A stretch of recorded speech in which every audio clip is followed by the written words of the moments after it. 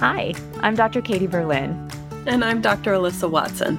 Thanks for joining us in the Veterinary Break Room.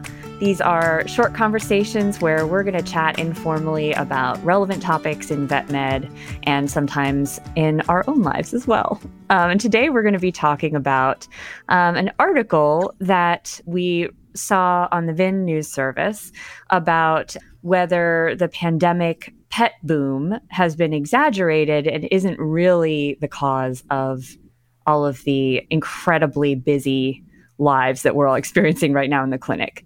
So, I know that we both had some strong reactions when we read this article. And so we're going to be talking about that. But, in a nutshell, basically, this article was by Matt Saloy, who is the AVMA's chief economist. He's a really smart guy. I admire him a lot.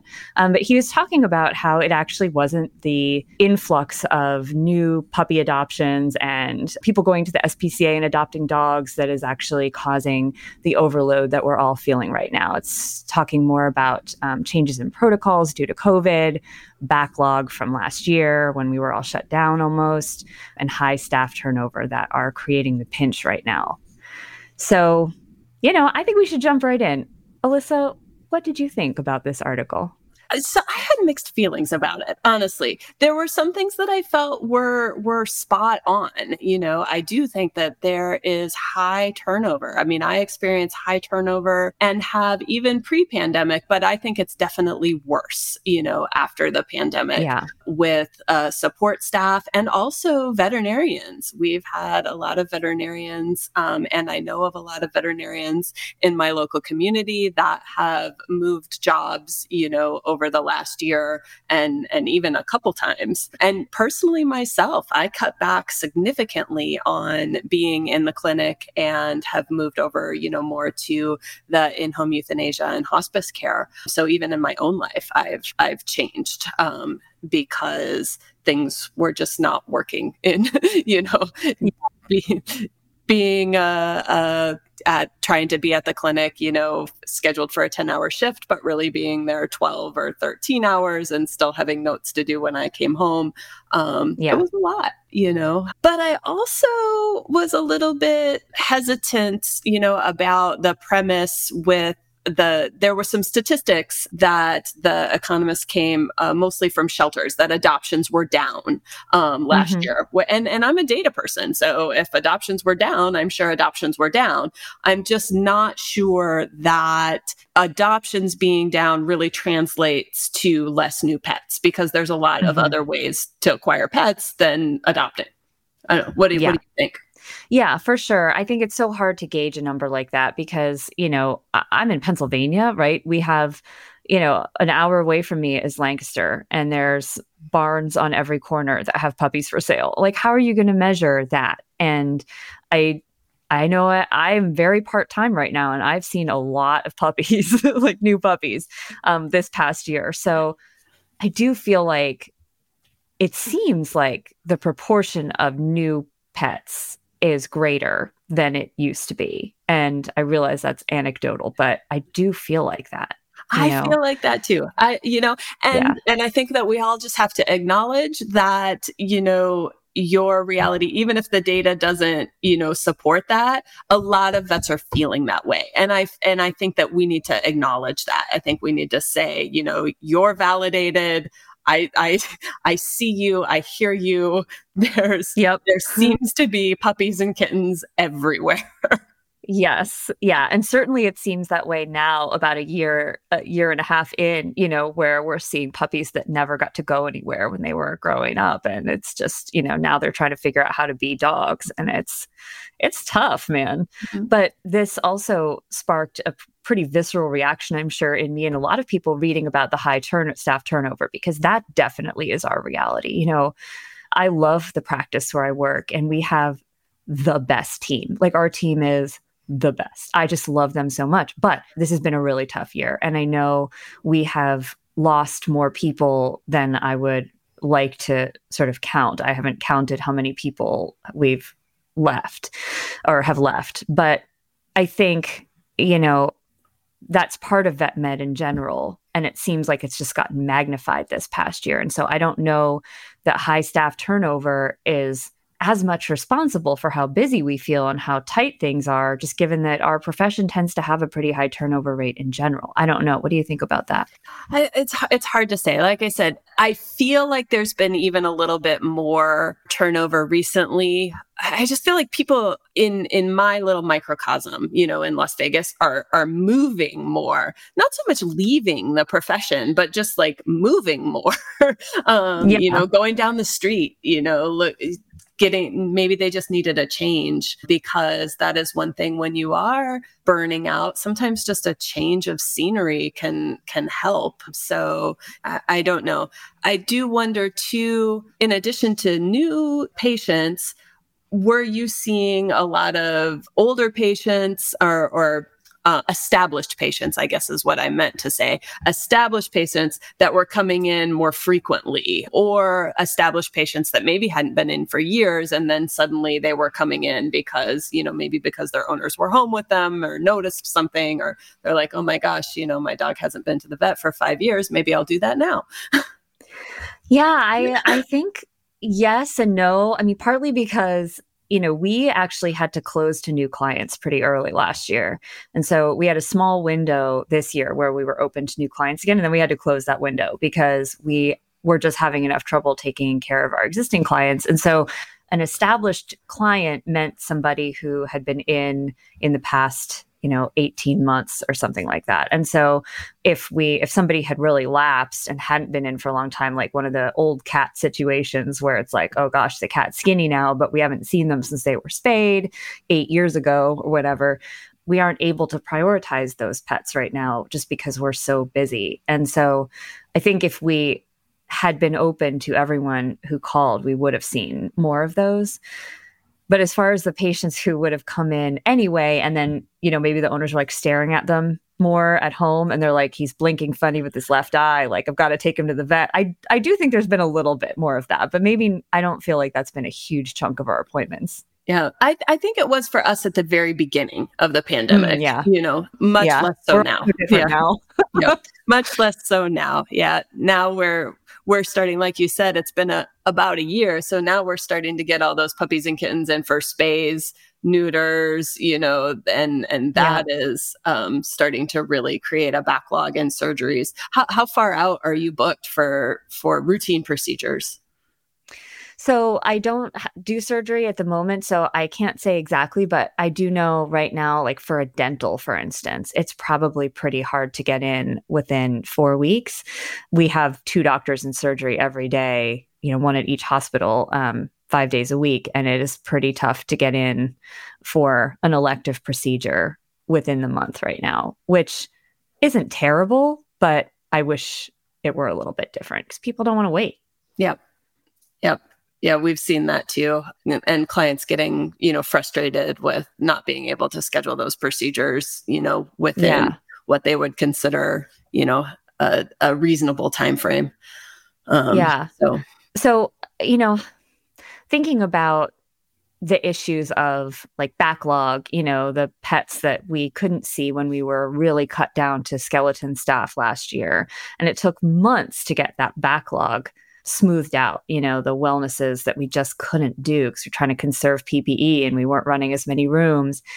And along with clients maybe, now having a little bit higher anxiety and higher stress about, just everything in general, like we're all just on edge about things in general. And combined with the staff turnover that we know we're having. I mean, we have client care specialists who we hired during the pandemic, and I didn't even know what they look like. I couldn't have picked them out of a lineup because we all have masks on for the first 8 months we knew each other. And now we don't have to wear masks in our clinic right now. And I'm like, who are these people? I'm used to seeing a set of eyes. And so it makes you feel less at home at work too, is just like, that staff turnover, having new people come in during this time. It's very hard to bond. It's very hard to feel like you're all in there together. And that is really tough. And I would imagine that contributes to even more turnover because people don't feel as at home. So I do feel like there is a lot to be said for that, as part of the pinch that we're all feeling for sure. Even if the numbers aren't dramatically higher now, it feels harder now. So in the article, there were some suggestions for how to sort of remedy these things, because I think instinctively we say we're short-staffed. We need to train more people. We need to get more people interested in the field and train them. And we all know that's not going to fix tomorrow. No, absolutely. That's years, down the pipeline. Yeah. And then we're training them to come into a situation where we have high turnover and everybody's stressed and burned out. So what do you think about some of the suggestions that were outlined in the article for remedying this situation?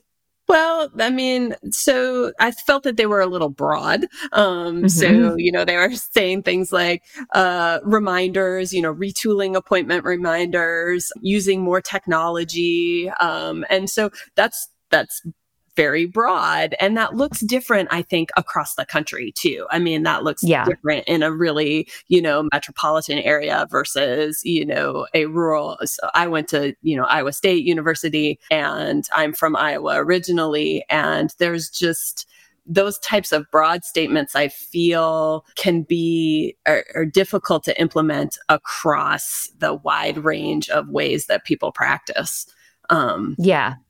But I totally see that. Yeah, I do. I mean, I think I like the idea of using more technology, streamlining. I am always a proponent, always of using your licensed technicians to their full capacity, because they are wonderful assets to the practice, to your team. They can do so much so that we can focus on more doctor things. Yeah, I totally agree. That's one of my favorite things about where I work is I'm so spoiled now. Our technicians are this is a shout out to the technicians at Shiloh Veterinary Hospital, because they save my butt every day, and they are so good at what they do. Why would I do that catheter placement when they're going to do it better and faster anyway? Oh yeah, absolutely. So yeah, I mean, it should be you should have a practice where no technician ever leaves because they don't get to use their skills enough. That's just not necessary. Exactly. But I do agree with you. Everybody's practice is different. Everybody's systems are different, and expecting that to change overnight and to just say, work on your workplace culture so staff feel engaged. That was a suggestion. It's a great suggestion. I am a huge culture junkie. I love reading about it, workplace culture, and talking about it. But everybody is not necessarily in the mindset right now where that's going to work. And places that historically have worked very hard on culture, like our practice, that's had to take a little bit of a backseat this past year while everybody was just trying to get by. And so I do think that is a little bit of a broad brush to to paint over this problem. And I realize there's no simple solution to this issue, but maybe steering people towards thinking more about working on the culture they already have and empowering the staff they already have, rather than stressing out too much about finding bodies to fill the clinic is a good piece of advice. And then the question becomes, making sure everybody has resources to do that with. Yep. And looking at what technology you have available in your practice, and are you comfortable, with that? Are you comfortable with letting clients book appointments online?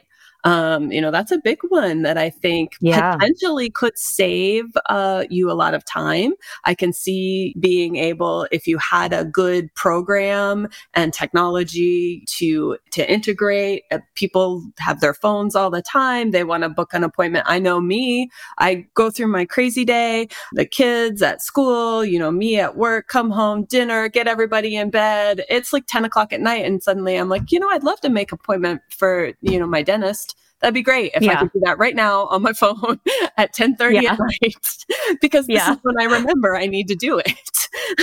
Yeah, absolutely. Yeah, absolutely. I feel like I remember somebody saying, somebody who's talking about technology and vet med. She was I made a hair appointment at a new salon, and chatted with someone last night after dinner, and I never actually had to pick up the phone and call anyone. And that's how it should be for us too. And obviously hair appointment isn't quite the same thing as my pet is vomiting, but at least you can start the ball rolling online. And especially with more wellness care, things like that, and if you can limit it, That's a way to look at this technology. If you can limit it to things like wellness care or appointments for those licensed technicians that, don't necessarily need to see a doctor, depending again on your practice, where you're practicing and what your board allows, but if they're doing things like allergy injections or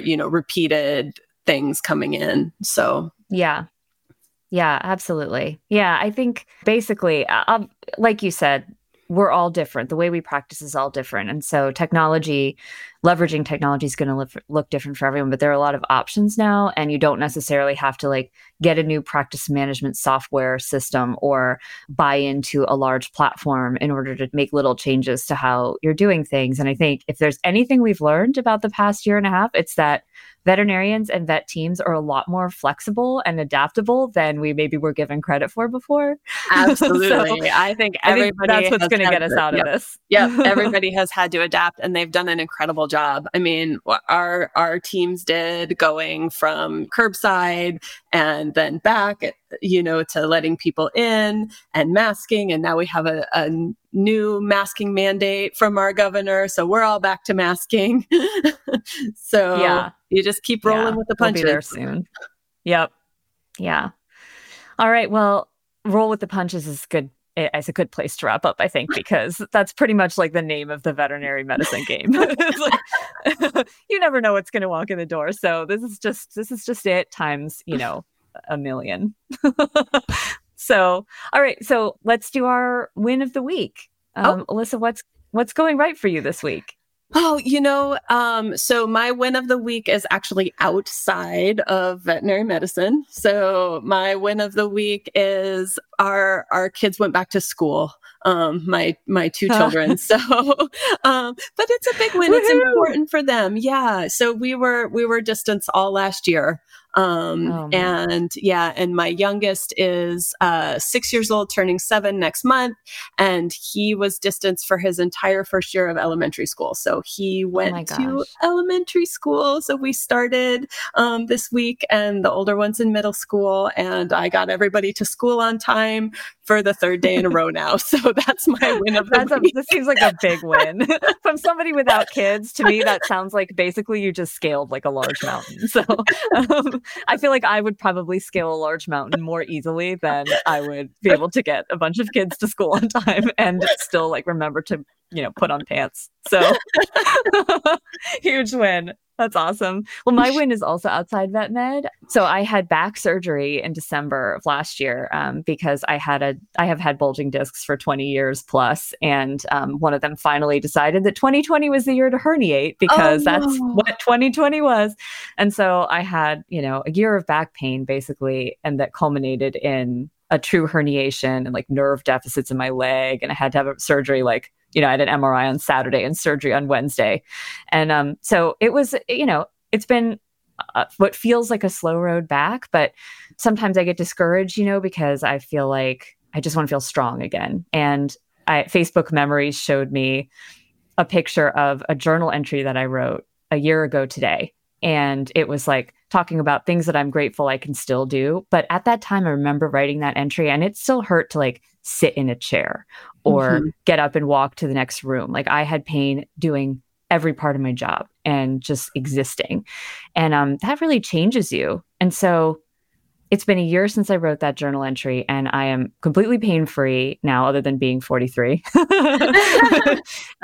And it's a totally different world now. And so my win of the week is that really sets a perspective up for me to be just super grateful that things are so much better now, and that I was able to come back from that feeling so much stronger.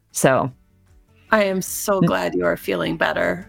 Ditto. Yeah. That was a bad year. Well, so could have been worse, I know, but on to new and bigger and better things. So that's right. All right. Well, we hope you'll join us next time, and we hope you enjoyed our little conversation today. Talk to you guys again soon. Thank you for listening to today's episode of Veterinary Break Room. If you enjoyed today's episode, you can find us wherever you listen to your favorite podcasts. While you're there, make sure you subscribe, rate, and review.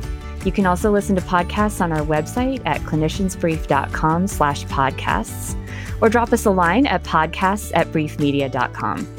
Veterinary Break Room is a Brief Media production produced by Alexis Usry with sound by Randall Stupka and co-hosted by Dr. Alyssa Watson and Dr. Katie Berlin.